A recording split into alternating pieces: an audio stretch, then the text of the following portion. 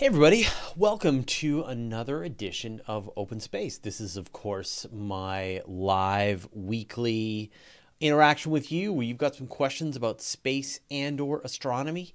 And I am here to interact, answer the questions you've got, chat about things that are happening in the news, and really just kind of be the bridge between all the news we're publishing on Universe Today and some of the other more esoteric concepts in space and astronomy.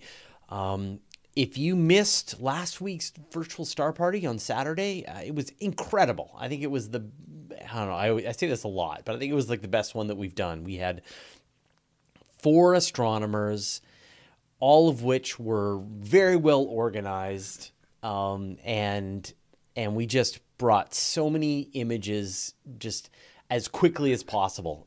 1 hour, we must have shown off, I don't know, 20, 30 objects. So it was terrific. It really kind of feels like a well-oiled machine when so many weeks the weather is terrible, we're not able to bring everything together, and then every now and then everybody's got clear weather, everybody's technology is behaving, and of course we had a full moon. But apart from that, although the images of the moon were terrific. So a big thanks, of course, to Nancy Graziano for helping to organize that behind the scenes. Heard all the cats. I couldn't do this without her. Wouldn't do this without her. It's so hard to organize. So she is working really hard to bring all of this together. So again, that was the virtual star party. What was it, 14? The one that we did on Saturday. Was just absolutely fantastic. A couple of interviews coming up. We're going to be having an interview with a researcher who is working on resource extraction and manufacturing on the moon. And I'll have more details once we've actually set up the schedule for that. But that's going to be coming up in probably next week. And of course, I need to schedule another time with Chris Carr. My power went out again today. This time I was readier. I've got a uninterruptible power supply. I've got a backup battery that's able to run my router off of, and I've got an adapter so that I can go from my car to my house power. So I can run an extension cable from my Leaf to be able to power my power various stuff in my house. So I'm super ready. Then once I got everything set up and good to go, then the power came back on. So it was only down for like an hour, but I was ready this time to get through a day without power. All right. So go ahead. If you've got any questions about space and or astronomy, go ahead and hit me up and we'll get into the show. So far, there's none. Okay, great. Oh, all right. John Suffield asks, in these days of super powerful space and earthbound telescopes, is there still anything amateurs can do in the field of astronomy? Yes. Astronomy is one of the few fields that amateur astronomers make regular and very meaningful contributions to. It's really hard as an amateur to make any kind of contribution to particle physics or, medicine. But astronomy is one that you can. And so there are a bunch of projects. A good example of this is like the American American Association of Variable Star Observers. So you've got people that are pointing their telescopes at very specific stars and watching how they brighten and dim over various periods of time. That's a way to calculate, say, Cepheid variables, to watch supernovae as they fade away, watch stars that may have novae. And there's a ton of scientists who use that data, and so you can make those kinds of observations. Amateur astronomers can discover asteroids, comets. They can now confirm exoplanets. So there's still a lot of meaningful contributions if you have a telescope. Even if you don't have a telescope, there's a lot of really great citizen science projects. There's, of course, what we do with CosmoQuest. The amateur community helped figure out where OSIRIS-REx was going to grab its sample from asteroid Bennu. But and then doing work to find more Kuiper Belt objects for New Horizons to go to, counting craters on the moon and Mars to figure out how old various pieces of terrain are. And there's Galaxy Zoo. There's a bunch of these citizen science projects. So there once was SETI at home. So I'm not sure if there are other projects that you can get involved in. But yeah, I would say that of all of the sciences, like maybe bird watching, ornithology is the other one that amateurs make a regular, meaningful contribution. In fact, I think we've got the worldwide bird count is happening in about 2 weeks. And so usually we'll go out and count birds in our local area and add our data to the system. So, but yeah, astronomy is one that you can definitely make a meaningful contribution. Just do a search and you'll find lots of places where you can. Aox Trader, if there was a quasar in our galaxy, how bright would it be? So I've actually got a video on the channel, which is something like, what if the supermassive black hole in the Milky Way turned into a quasar? And the answer is, you wouldn't even notice. It would not be one of the brighter objects in the sky. You would need a telescope to be able to spot the fact that there was a quasar at the heart of the Milky Way. Now, part of that is that it's not pointing at us. It would be pointing, if it's rotating, it would be pointing in whatever direction the supermassive black hole is pointing at. And that's not even still completely known yet, exactly the orientation of the black hole at the heart of the Milky Way. But yeah, no, you would have a really hard time being able to find it with a good telescope. Obviously, astronomers with very powerful astronomical observatories would be able to find it. But for most people, you wouldn't be able to find it. Cataclysm 1234. Do you think that space will end in a big rip? Well, the big rip is, of course, one of the sort of ways that the universe can end. And where this idea came from is astronomers were trying to measure the expansion rate of the universe. They assumed that, like, the Big Bang had set forth all of the motion of the expansion of the universe, but then the mutual gravity of all of the objects would be slowing down its expansion. And the question was, would the expansion just go on forever? Would it sort of slide to a stop at some point, or would it even get to a point where mutual gravity would pull the universe backwards and bring it back together in this big crunch? And in 1998, astronomers found the fact that no, actually, not only is the universe not slowing down, it's actually accelerating as it's expanding. And this is this idea of dark energy. And the expectation was that the measurements was that even though the expansion of the universe was accelerating, the amount of new energy that was appearing was just, a set amount for every cubic meter of space. As more space appears, energy fills each one of those spaces and helps expand accelerate the expansion of the universe.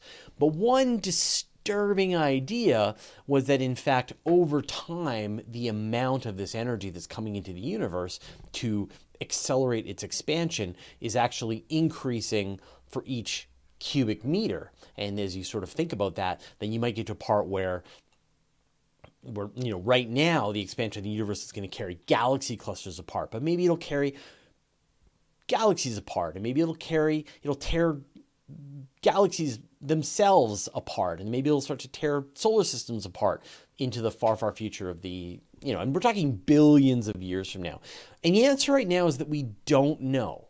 The best measurements of the expansion rate of the universe don't give an answer to whether or not dark energy is actually increasing or whether it's remained static over the history of the universe.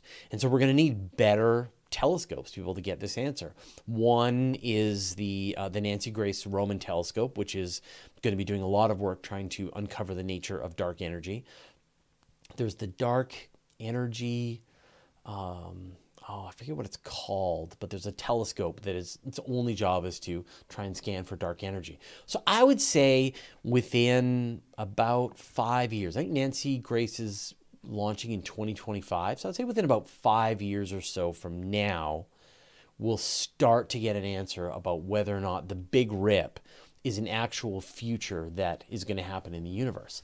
And it's funny because, you know, we talked about this a bit last week, how when you realize that when the universe has less time than you thought the universe had trillions, hundreds of trillions of years, but now it's only got 5 billion years before it tears itself to pieces. It sort of gets you right there. Just like, oh, I thought I had more time. All right, let's move on. Trey Harmon. Solar sails. I thought they were pushed by the solar wind particles, but everything I see online now says that they're pushed by light. Photons, which have no mass. Is this right? Please explain. That is correct. Solar sails are powered by the momentum that is transferred by photons of light as they leave the sun, or a really super powerful laser. So they're not pushed by the particles that are coming from the solar wind. They're actually just photons. If you point a laser at a solar sail, you can make that solar sail move. And the photons themselves have no mass, but they do have momentum. And you can calculate that using E equals mc squared. So essentially, you know, the most famous mathematical equation that we're all familiar with, E equals mc squared. What that tells you is essentially you can have on the one side the energy, the amount of laser light that you're firing. And on the other side, you've got the mass times the speed of light squared. And that mass part is essentially helps you calculate the amount of momentum that is transferred. And so as the photons reflect off of the solar sail, they can impart this momentum into the solar sail to act as a propulsion system for it.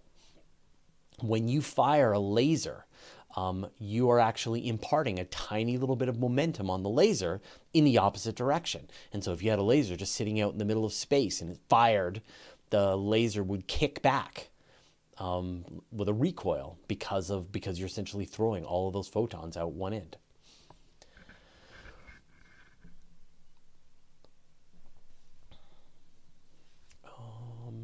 All right.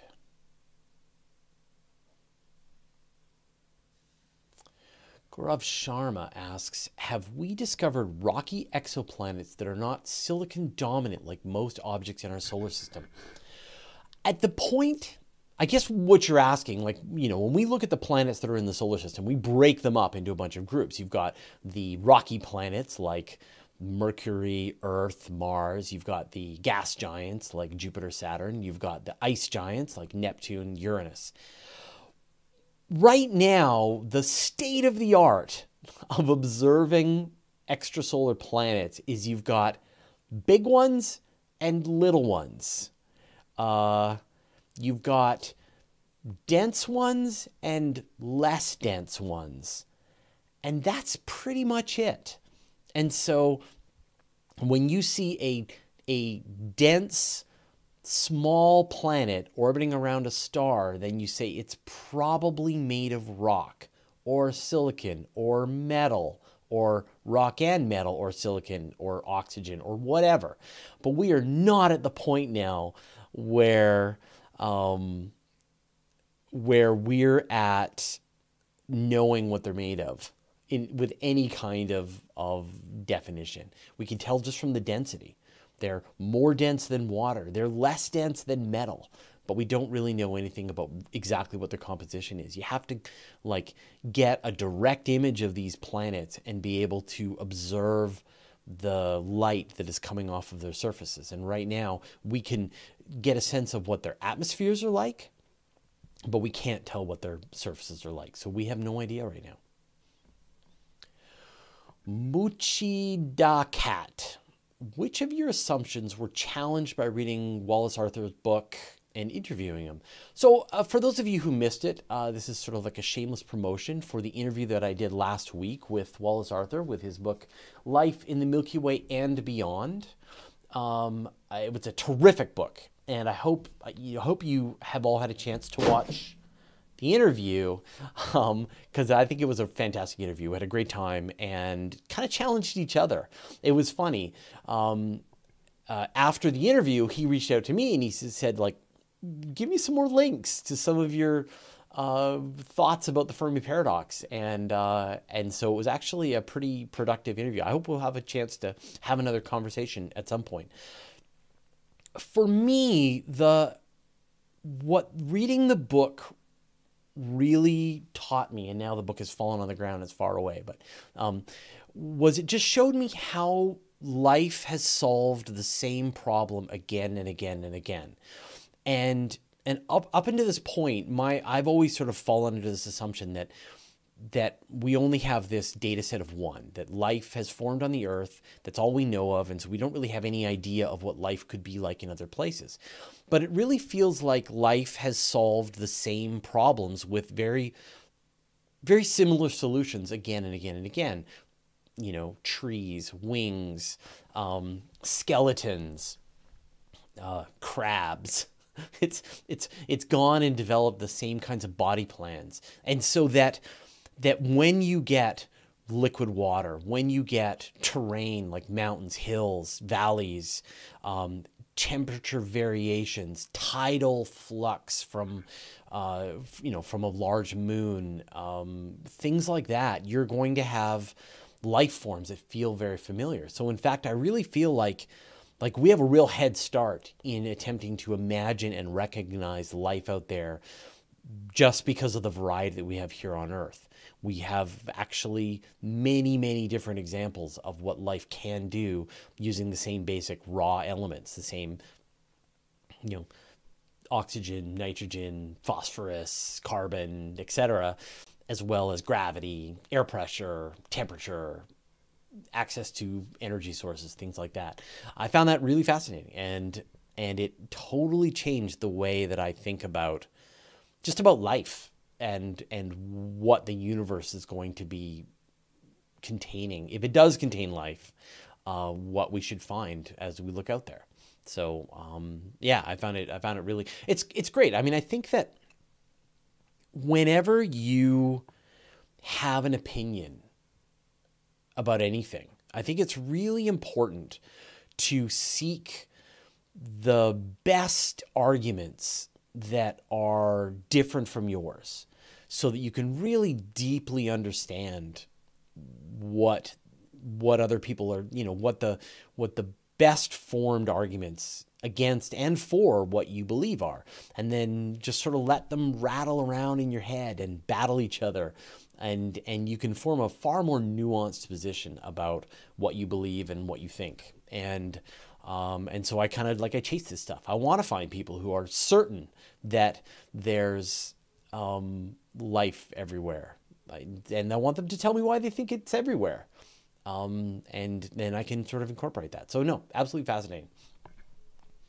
Kyle Kramer asks, are you signing up for Starlink Beta now that it's available in Canada? I have already signed up for the Starlink Beta. So I know that some of my compatriots in Canada, in Nova Scotia, are starting to get access to it. And the moment I can get access to it, I will. I can't wait. Now, I solemnly swear that I will only use Starlink to transmit astronomical data to and from astronomical databases, and to share pictures of astrophotos. That's really the only legitimate usage for Starlink. But no, I'm pretty excited to see how the service works. That's a great example of something that is very complicated. I think that a lot of people have a very just a knee-jerk reaction to Starlink, or just satellite constellations in general. And yet when you think about the implications of people who have not been able to get access to high-speed internet, who suddenly do, allowing them to be able to connect to just like educational resources and marketplaces and things like that. And when you consider the environmental damage that we're going to do in trying to create internet connections, it's a complicated subject, and you can't just come up with something that's really simple. So Anyway, that's my so Starlink. I am ambivalent about Starlink. I've mentioned this before. Like, if Starlink provides high speed, inexpensive internet access to underserved communities, then the loss of our night sky will be worth it. If it is just a way that rich discount traders can knock a couple of milliseconds off of their high frequency trading, then it will not have been worth it. And I will not be willing to pay that price. But that's my feeling. Sprinter 768, are you looking forward to the new movie adaptation of the Dune novel? No, I'm not. Let me explain why. I'm like half excited about it. I'm a huge fan of Dune. One of my favorite book series ever. Well, the first book. Second book was okay. They all went downhill from there. I didn't really bother after about the third book. But I love the original science fiction. I played the Dune video games and watched the original Dune movie, which was super weird. And like, what I don't like anymore at all is just superhero movies and sequels to giant sci-fi franchises. Like, I finally saw the new Star Wars movie. I don't even remember what it's called. The final lightsaber. I don't even remember. My wife and I are watching The Mandalorian right now. Like, I just don't care. But Baby Yoda is adorable, so I've got to stick around for Baby Yoda. And I obviously, 10-year-old me would just be freaking out, losing his mind because he was such a nerd about science fiction, and all this. But what I love is them adapting is the Netflixes and the Prime Video and HBO and stuff, realizing that there are all these incredible science fiction franchises that have been written, these incredible books that have been written that are self-contained, well-written stories, interesting characters, incredible concepts and themes, and they just need to be adapted. And a 8-part miniseries is exactly the right way to adapt a miniseries. We saw this with The Queen's Gambit. What a great TV show. 8 episodes. Story, beginning, ending. I loved every part of that. So I know that someone's going to be doing Foundation. Someone is going to be adapting other sci-fi concepts. And that's what I want more of. I would rather never see another Star Wars movie or superhero movie if that meant that we could see 20 really well adapted sci-fi stories, classics and new stuff. That would be amazing. So that's what I want more of. And so Dune, that's already been adapted. We've seen it, been there. Let's go for something that will just blow your mind, that you've never even heard of. That's going to be adapted. It's going to be super cool. Let's see the 3-body problem. Let's see We Are Legion, I Am Bob. Let's see, I don't know, all kinds of stuff. So that's my feeling. And just to tack on the end of this, Matt Jono 2, what are your thoughts on the Orville? I love the Orville. Orville is one of my favorite Star Trek shows.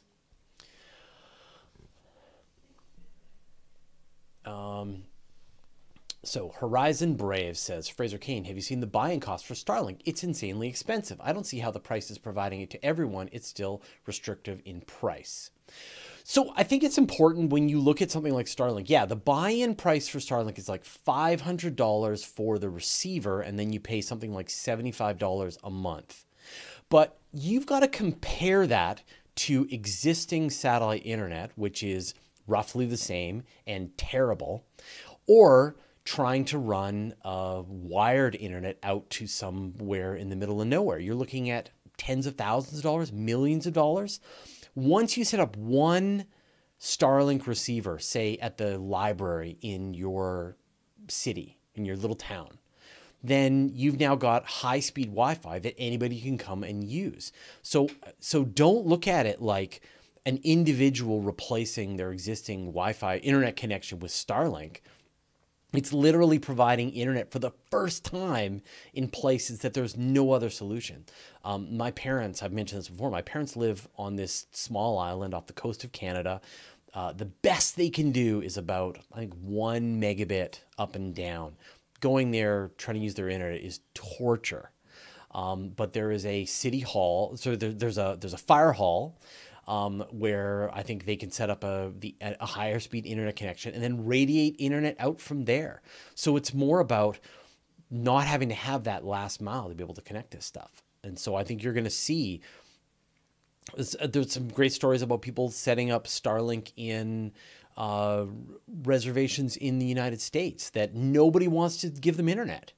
And suddenly, here you go. You've got internet. Setting up internet for people who are fighting a forest fire. It's not like each person needs their own Starlink. You just need one that then everybody can access. And that's the part that we haven't figured out. And of course, we're going to see prices come down fast as there's more competition and the technology gets accelerated and so on. And for most people, it's not for them. It's not, if you live in a city, if you have kind of mediocre internet from whatever awful cable provider you have, it's not for you. It's the person who has no other option. Like literally, would you like internet? That's a shame because you don't get any. Those are the people this is for. Teox Trader asks, how can the Methuselah star be older than the universe? It can't. So there is a star that if you estimate based on the chemicals that are in it, it appears to be a little older than the universe. So either the universe the measurement age of the universe is wrong, or the measurement age of the star is wrong. You have to have a universe first before you can have a star. So one of those numbers is wrong. And it's just a matter of figuring out which one it is. I'm going to guess it's the star because the measurements of the age of the universe are really good, while understanding the chemical processes that are going on in stars and using that as a way to figure out exactly how old they are, it has gigantic error bars. So I'm sure over time, astronomers will narrow down the age of the star until, it fits within the universe. It's very old, though. All right. Joe33, if we have the Oort cloud, wouldn't other star systems have something similar? If so, why haven't we directly observed one to prove the hypothesis? We can't observe our own Oort cloud, and we're inside of it. So how can we find a Oort cloud around another star system? Now, astronomers have detected cometary rings in other star systems. In some cases, actually, there was like news that just came out like today. Astronomers have detected the carbon monoxide that is coming from the comets in an asteroid belt that are getting worn away by a new star. So the star has just started to really blast out radiation, and it's clearing out all the volatiles from its asteroid belt. And so you're seeing sort of like dissipating comets being blasted away, which must have been a phase that happened here in the solar system a long time ago. And there have been other examples where it looks like you can detect comets smashing into each other in other star systems. But the Oort cloud is a much larger, like the cometary belts that we have here. We have like the Kuiper belt, and trans-Neptunian objects and things like that. And they're only out around, say, the orbit of Pluto and a little beyond. But the Oort cloud can extend for like a light year away from the sun. It's like halfway to Proxima Centauri. You could still theoretically find Oort cloud objects. And so you wouldn't just see them with a telescope. You would need to see them interacting, causing some kind of light that would make them visible, or detect their interactions through gravity. It's only when they get really close to the star. So just like imagine what it would take to detect a comet in an Oort cloud in another star system. You would need to be able to have a telescope that was powerful enough to detect a comet that was in another star system that was on an orbit that where it got brightened up as it was getting close to the star. And then you would be able to watch it for a bunch of nights, and then you would be able to calculate the trajectory of the comet to confirm that that other star system has an Oort cloud as well. So yeah, it would be incredible to do that. So we just don't have that capability yet. So stay tuned. Gaurav Sharma asks, if Andromeda doesn't have a supermassive black hole in its center, what are the stars revolving around? So Andromeda does have a supermassive black hole at the heart of it. In fact, while the supermassive black hole at the heart of the Milky Way is 4.1 million times the mass of the sun, the one at the heart of Andromeda is 100 million times the mass of the sun. So it's 25 times more massive than the black hole that is at the heart of the Milky Way. But I'm sure the one you were thinking of is the one that's in M33, which is the Triangulum galaxy. And that is the other big galaxy that's part of the local group that in the far future is going to merge with Andromeda and the Milky Way. Like the three big galaxies in our area, right? Milky Way, Andromeda, and M33, and Triangulum. And it appears that Triangulum doesn't have a supermassive black hole at its heart. And so at some point in the ancient past, it absorbed a galaxy and the supermassive black holes collided. And in certain situations, they can actually bounce and one can be ejected. And so it's possible that Triangulum's supermassive black hole was just ejected out of the galaxy. And now it's just freely floating through the universe. But your question is really like, how can that work if it doesn't have a black hole? Well, the black hole is not the anchor of a galaxy.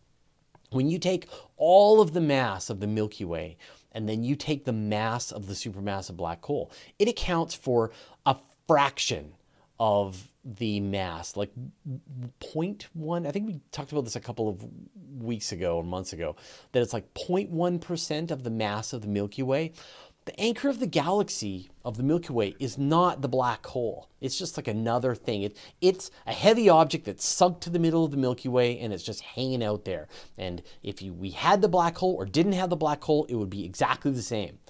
What really is the anchor of the Milky Way is the gigantic dark matter halo that surrounds the entire Milky Way. That is, what we see as the stars is this, is this tiny little spiral that's embedded in this gigantic halo of invisible dark matter that's providing 85% of the mass of the Milky Way.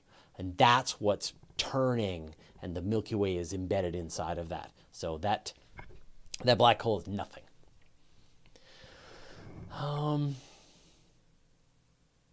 Zach Perry, has the Event Horizon team made any progress on imaging the corona of Sagittarius A, or is there just too much stuff in the way for it ever to be possible?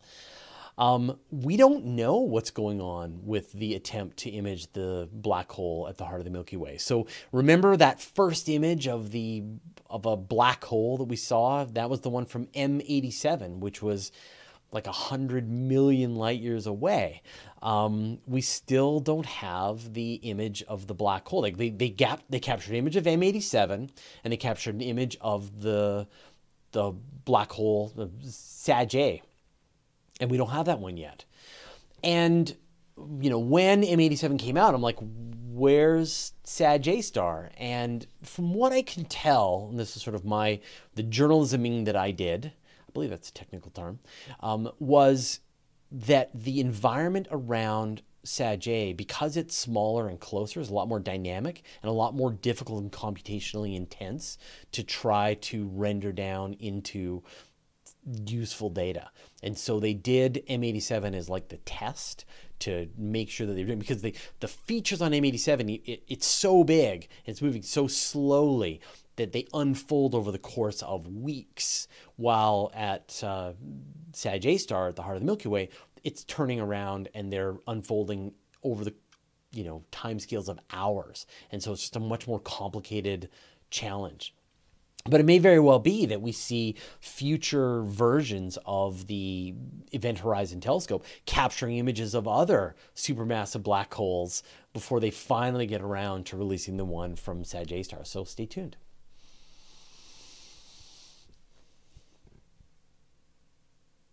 All right. Raphael Dominichini. If an object the size of the Earth fell into the sun, what would happen? What impact on Earth? Nothing. It would cause a flare on the surface of the sun briefly, and then it would be gone.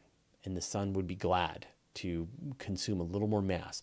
It's hard to really wrap your head around how much of the solar system is the sun.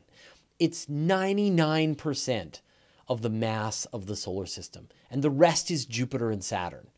Earth is nothing. There are dozens, hundreds, thousands of times the mass of the Earth of like rocky material inside the sun. The sun could eat Earths all day long and it would have no impact whatsoever on the sun. Like maybe we would see a brief smear and then it would be gone. Like remember when Jupiter gobbled up comet Shoemaker-Levy 9 and we saw these bruises on the surface of Jupiter for a little while and then it was gone. So no, the Earth would cause no impact whatsoever on the sun.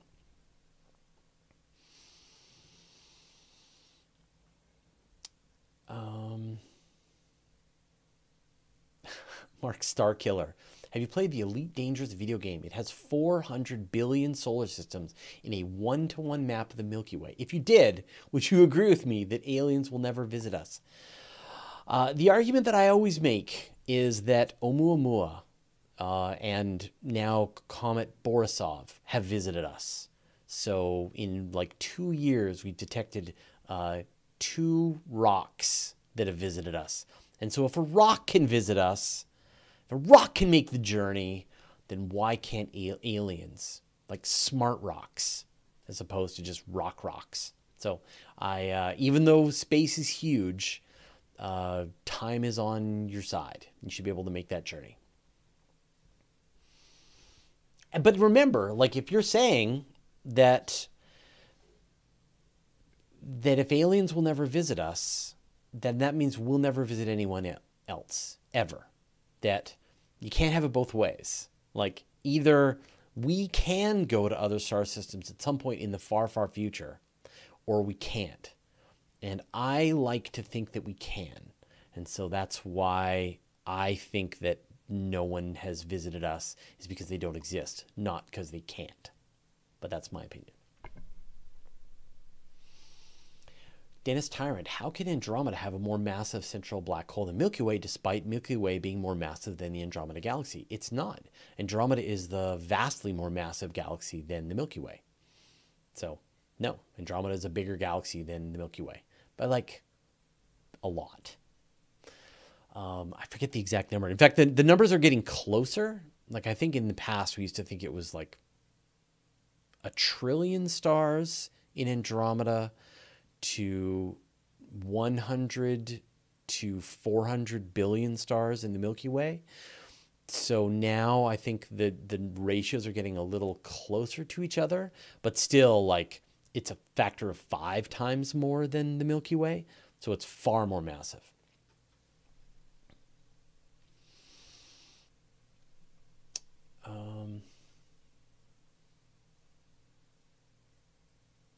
Apologies. Chimpy726 asks, any up-and-coming propulsion systems that have piqued your interest? The one, I think I've mentioned this on a couple of shows, the one that I'm most excited about, and this is going to seem really weird, is I'm really excited about an air-breathing ion engine. This is a piece of research that's coming out of the European Space Agency, and they're working on building ion engines that can bring in parts of the Earth's atmosphere and then eject them again using solar panels, using electricity as a form of acceleration. And so you no longer need a propulsion, like you don't need to carry propellant on your spacecraft.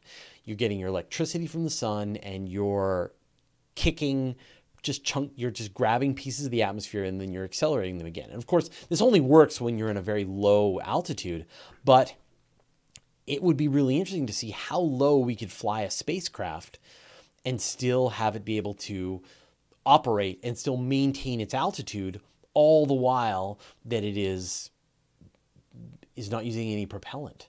Like, could we have a satellite that operates at 150 kilometers as opposed to 500 kilometers? That would be really interesting. The closer you get to the surface of the Earth, there's actually a ton of benefit. You get much better photographs. So if you're doing like land monitoring and weather and things like that, better communications.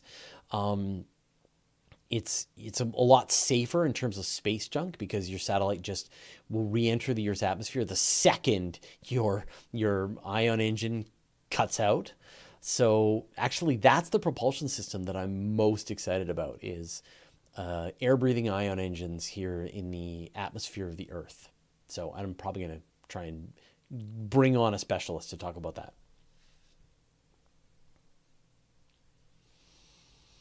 Hal McKinney asks, is the sun net gaining or losing mass year over year? It's losing mass. So the sun is giving off both, it's turning hydrogen into helium at its core, and so it's blasting out light and photons. They start out as gamma radiation, and they make their way and they become visible light when they get to the surface. So that's a loss of mass. And then it's also losing mass through just the solar wind, which is leaving. But it's not a lot. And I forget the exact amount. I think I looked this up at one point. It's losing like the mass of the Earth every 100 million years or something like that. So it's not a lot of mass. Trey Harmon. Just curious, do you have any idea why so many comets have been discovered this year? New telescopes, initiatives, techniques, or just because it's 2020? Yeah, it has been a good year for comets. I mean, we had pretty much the first visible comet that, you could see with the unaided eye in decades in the northern hemisphere, and it was not great, but at least you could see it. Like, we went out onto the back deck and we had a perfect view towards the comet, and you could like squint your eyes, look over the side, and you're like, there it is. And then in binoculars, you could definitely see it, and we got a chance to take some pictures. There's a lot of really great automated sky surveys that are going on now. There's Pan-STARRS. A lot of these are searching for asteroids, potentially dangerous near-Earth objects, but they're also turning up a lot of these comets. That's why they all have very similar names: Neowise, Pan-STARRS. It's not like we keep seeing the comet Pan-STARRS. It's that you're getting a ton of comets named after the Pan-STARRS robotic observatory. And so chances are it's all going to be Vera Rubin. Comets, asteroids, they'll all be named after the Vera Rubin Observatory. They're going to come up with some special naming technique, because it's going to be finding so many comets first before anybody else in the southern hemisphere anyway. All right. Amo asks, do you think that fusion can make a difference and help propulsion in the near future? Fusion, nuclear fusion, of course, this is what the sun is doing. We have, there have been attempts to create fusion, controlled fusion here on Earth. Of course, a hydrogen bomb is fusion. The most powerful bombs ever built are fusion bombs, but you can't really control them that well. So the holy grail has always been, can you make a controlled fusion reaction that will produce more power into it than you produce out of it, and not detonate your fusion plant like a bomb? And the sort of, people have been chasing after this goal, and the joke is always that fusion is 30 years away. 30 years ago, fusion was 30 years away, and it's 30 years away today. But there's the ITER project in Europe, which is sort of like the first big scale fusion project that's going to try to actually create net positive energy with fusion. It should come online in the next 5 years or so. They're going to do their first experiments, but it'll be still decades before you've actually got fusion plants that are providing energy to the grid. So you've got to go through that whole process of like making fusion work, like just making it work at all. And then you've got to be able to make fusion work in the complexities of space, in when you're dealing with, you know, the harsh environment, the radiation, the lightweight materials that you have to use. So I would say we are 50 years away from a fusion engine, 100 years away. It's going to be a long time. And I know The Expanse has told you that we should have it soon. We're a long way away from that. Now, there are some ideas that are kind of like fusion that have been proposed. We've done a couple of, we've talked about them a few times in video, and some of them have been like, there's one that got awarded a NIAC prize, you know, NASA's Advanced Innovative Concepts Award.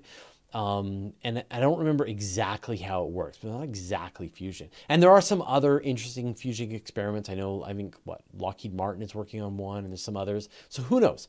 Somebody may be able to come up with an idea that is suddenly, boom, fusion. It's compact, you know, Mr. Fusion. You just throw some garbage in it and boom, you got a fusion reactor. But at the path that's going on right now, we're looking at decades and decades, if not a century, before the power of fusion is harnessed. Which I know you want it tomorrow, you want it now, but it's going to be chemical rockets, ion engines for a long, long time.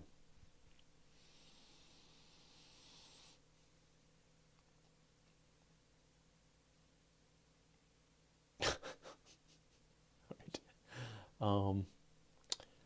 Raphael Dominichini asks, how can we destroy Saturn's rings? Nuclear weapons, shooting asteroids towards the rings, lasers? Oh, it's a good question. I think what you probably want, if you want to destroy Saturn's rings, you probably want to like spiral a moon into Saturn. So you want to like take one of its moons, set up some kind of like gigantic mass driver on the moon, like maybe take, I don't know, Rhea or something like that, which is pretty close in. It's already interacting a bit with the rings. Put a mass driver on it or some kind of fusion engine. Slowly, slow down the orbit of the moon so that it spirals into Saturn, and then the rings will impact it, and then it'll finally crash into Saturn and be destroyed. And then Saturn will have no rings. Why would you want to do that? You're a monster. But if you did want to do it, that's how you do it, I think.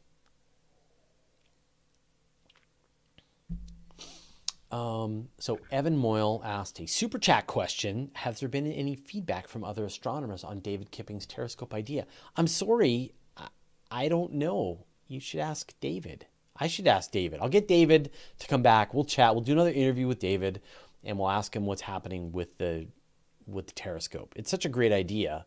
But there's a lot of these kinds of projects that are out there that's like a really clever idea, but it would require a lot of infrastructure for us to be able to actually use. And it's tough. That idea of setting up a telescope out 1,000 astronomical units from the sun, using the gravity of the sun as a lens that would allow you to see aliens reading newspapers dozens of light years away.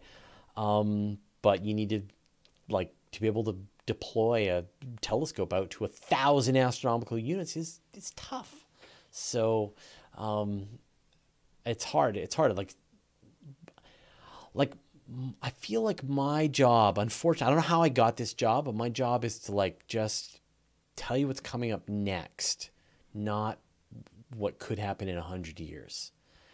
So beyond about 10 years from now, everything just looks really hazy to me.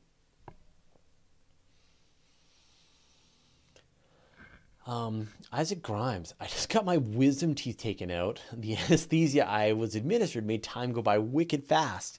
Could we maybe use that to help astronauts deal with long travels? It's an interesting idea. Anesthetize, essentially put a bunch of astronauts under so they don't have to deal with the time of space flight. The idea that has been suggested, in fact, NASA has been studying this, is this idea of hibernation, that you, hey, Torin Atkinson, hey, Torin, have I ever worn a spacesuit? No. You should talk to Everyday Astronaut and Scott Manley. They've got spacesuits. I'd love to wear a spacesuit. I've worn a spacesuit glove one time. So I got a chance to actually try on one of the spacesuit gloves, and they're really hard to use, but I've never actually worn any other part of a spacesuit. Sorry. All right, back to the question.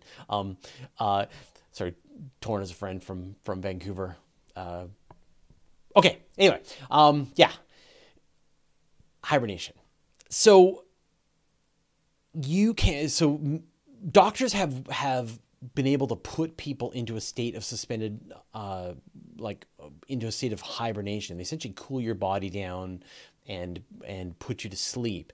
And they do that so that they can sort of respond to various medical situations. But it's thought, wow, the body slows down, their temperature cools down, they require less resources. Maybe you can keep a human body, keep an astronaut alive for a long space flight in this sort of state of kind of like hypothermia.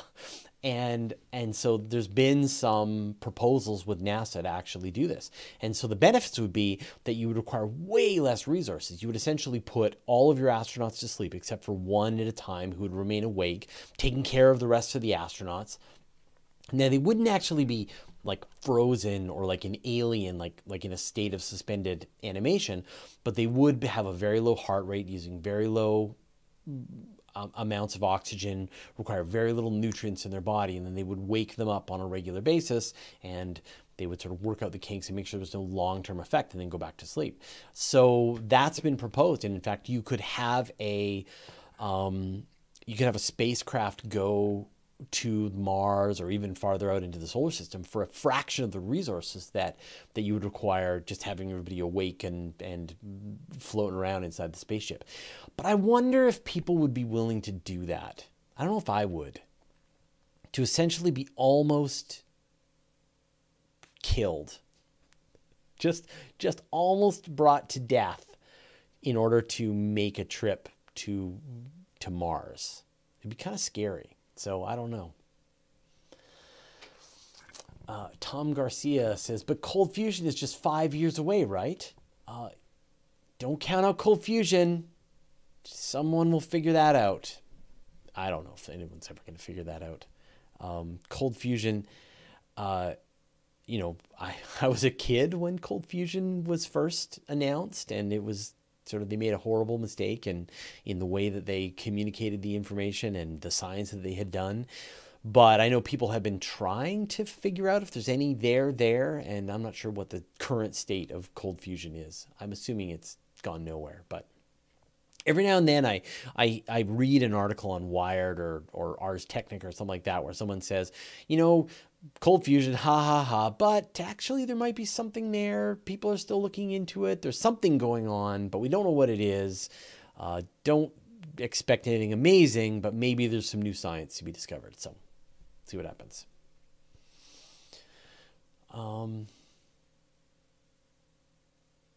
Let's see. Apologies. I'm just going to go back a little bit, get some more questions.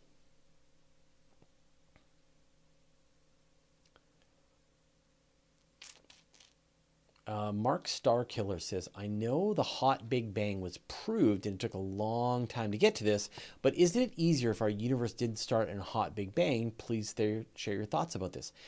I don't know what you mean by easier. Like, are you saying that the math is easier if the universe didn't start with a hot Big Bang? Or it's just like, what does that mean by easier? Like, quantum mechanics is not easy, and yet it's clearly you can use the mathematics of quantum mechanics to predict reality in a very very careful, very accurate way, and yet the kinds of weirdness that happens with quantum mechanics is not easy. So I don't really understand the question exactly.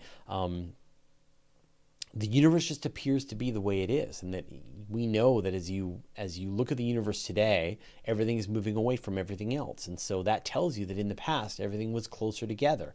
And if you keep putting things closer and closer together, you get to this time when the universe was so close together that essentially the entire universe was like a star. And if you did that, then you would see this glow in all directions. And what do you know? You see this glow in all directions. So it's like there's evidence that the universe was hot in the beginning, and then it has cooled down over time. So it's just like the evidence seems to say that that's what the universe used to be. I don't know what you mean by easier. It just is. Sometimes like you follow nature just wherever nature tells you to go. Nature just reveals its secrets one at a time, and some of them are really easy and satisfying, and others are uncomfortable and unsatisfying, and it doesn't matter because that's just nature. Dennis Tyrant, do you think that there could be planets in the globular clusters? Globular clusters, yeah, globular clusters are, of course, these incredible ancient relics that are thought to be extracted from other galaxy collisions, and they can contain hundreds of thousands, even millions of stars. And they're like buzzing around in this really tightly packed ball. And astronomers use them for all kinds of really cool things. They use them to calculate overall stellar populations, to sort of run various experiments, observational experiments about how stars change time, their compositions, and they've even been able to detect what looks like stars that have been colliding with each other inside these globular clusters. But the question is, could you have planets in them? And I think the jury is still out on whether or not you could have planets on them. It would be incredible to be on one of these, because you would see, like, on average, stars are about 5 light years apart in the Milky Way. But in a globular cluster, stars are about a light year apart. And so the entire night sky would be filled with stars that are as bright as the brightest stars that we see in the sky, and brighter. There would be, when you think about stars like, say, Rigel or Betelgeuse, right? You'd see stars that are brighter than that. It would be like a constant glow at all times. But the thinking is that the gravitational interactions of all of these stars zipping past each other is going to disrupt the planetary systems. There's actually some research that came out earlier this week talking about how in the far, far future, like the vast future, trillions of years from now, the gravity of the Milky Way is going to dismantle the Milky Way. Sorry, it's going to dismantle the solar system. It's going to one by one take away all of the planets. It's going to just move them away from the solar system. Obviously, the sun will have bloated out like a red giant, collapsed down into a white dwarf, probably ate Mercury, Venus, maybe even the Earth. But then the gravitational interactions from all these stars, one by one, will just kick Uranus, kick Neptune, kick Jupiter, Mars out of orbit from the solar system, until all that's left is just the white dwarf that was once the sun, which would suck.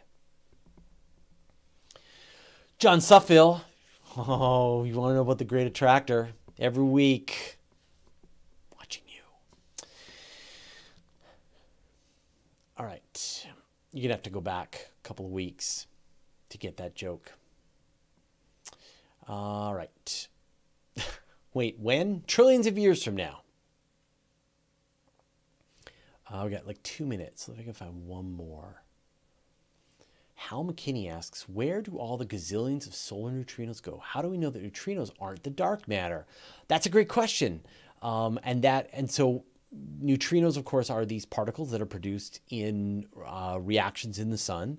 They're passing through your body right now. There are millions of neutrinos in your body. You don't feel them because they don't interact with anything.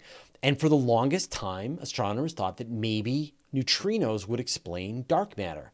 But the problem is that, and I don't have time to kind of go into all the nuances of it, but essentially the behavior of dark matter matches a particle that has to be slow moving and not fast moving. Neutrinos are moving really close to the speed of light.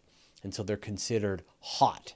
And so when you hear this terminology that astronomers are looking for cold dark matter, what that means is they're looking for a particle that is moving slowly, as opposed to neutrinos, which are moving very quickly. Because essentially, if you take the behavior of neutrinos, they don't match up with the observations that have been made for dark matter. And so, unfortunately, neutrinos have been ruled out as an explanation for dark matter. Although neutrinos definitely account for some of the mass of the universe, for sure. All right, we've reached the end of the episode, and those were all the questions. So thank you, everybody, for joining me this week. I really enjoy this. It's a lot of fun. I hope you guys enjoy it as much as I do. Like I said, some cool interviews coming up this week. We've got the Weekly Space Hangout, another episode of Astronomy Cast coming up. I hope another great virtual star party coming up on Saturday, assuming the weather and the technology holds. More interviews coming up. And of course, we've been absolutely crushing it on Universe Today. I hope you've been enjoying the coverage on Universe Today. I feel like we've been doubling the amount of content on the site. Great stories, a lot of really great writers, and I couldn't be prouder of what everybody is working on Universe Today. That's the thing that we have been putting the most emphasis on. So I hope if you're not reading Universe Today, you should. And of course, you should be signed up to my weekly email newsletter, which encapsulates all of that into one document that goes out once a week. You can get that from universetoday.com/newsletter. All right. Thank you, everybody. Thank you to the mods. Thanks to Nancy for copy pasting all the questions so that I can read them more easily. I couldn't do this without you, Nancy. All right. We'll see all of you next week. Thanks, everyone.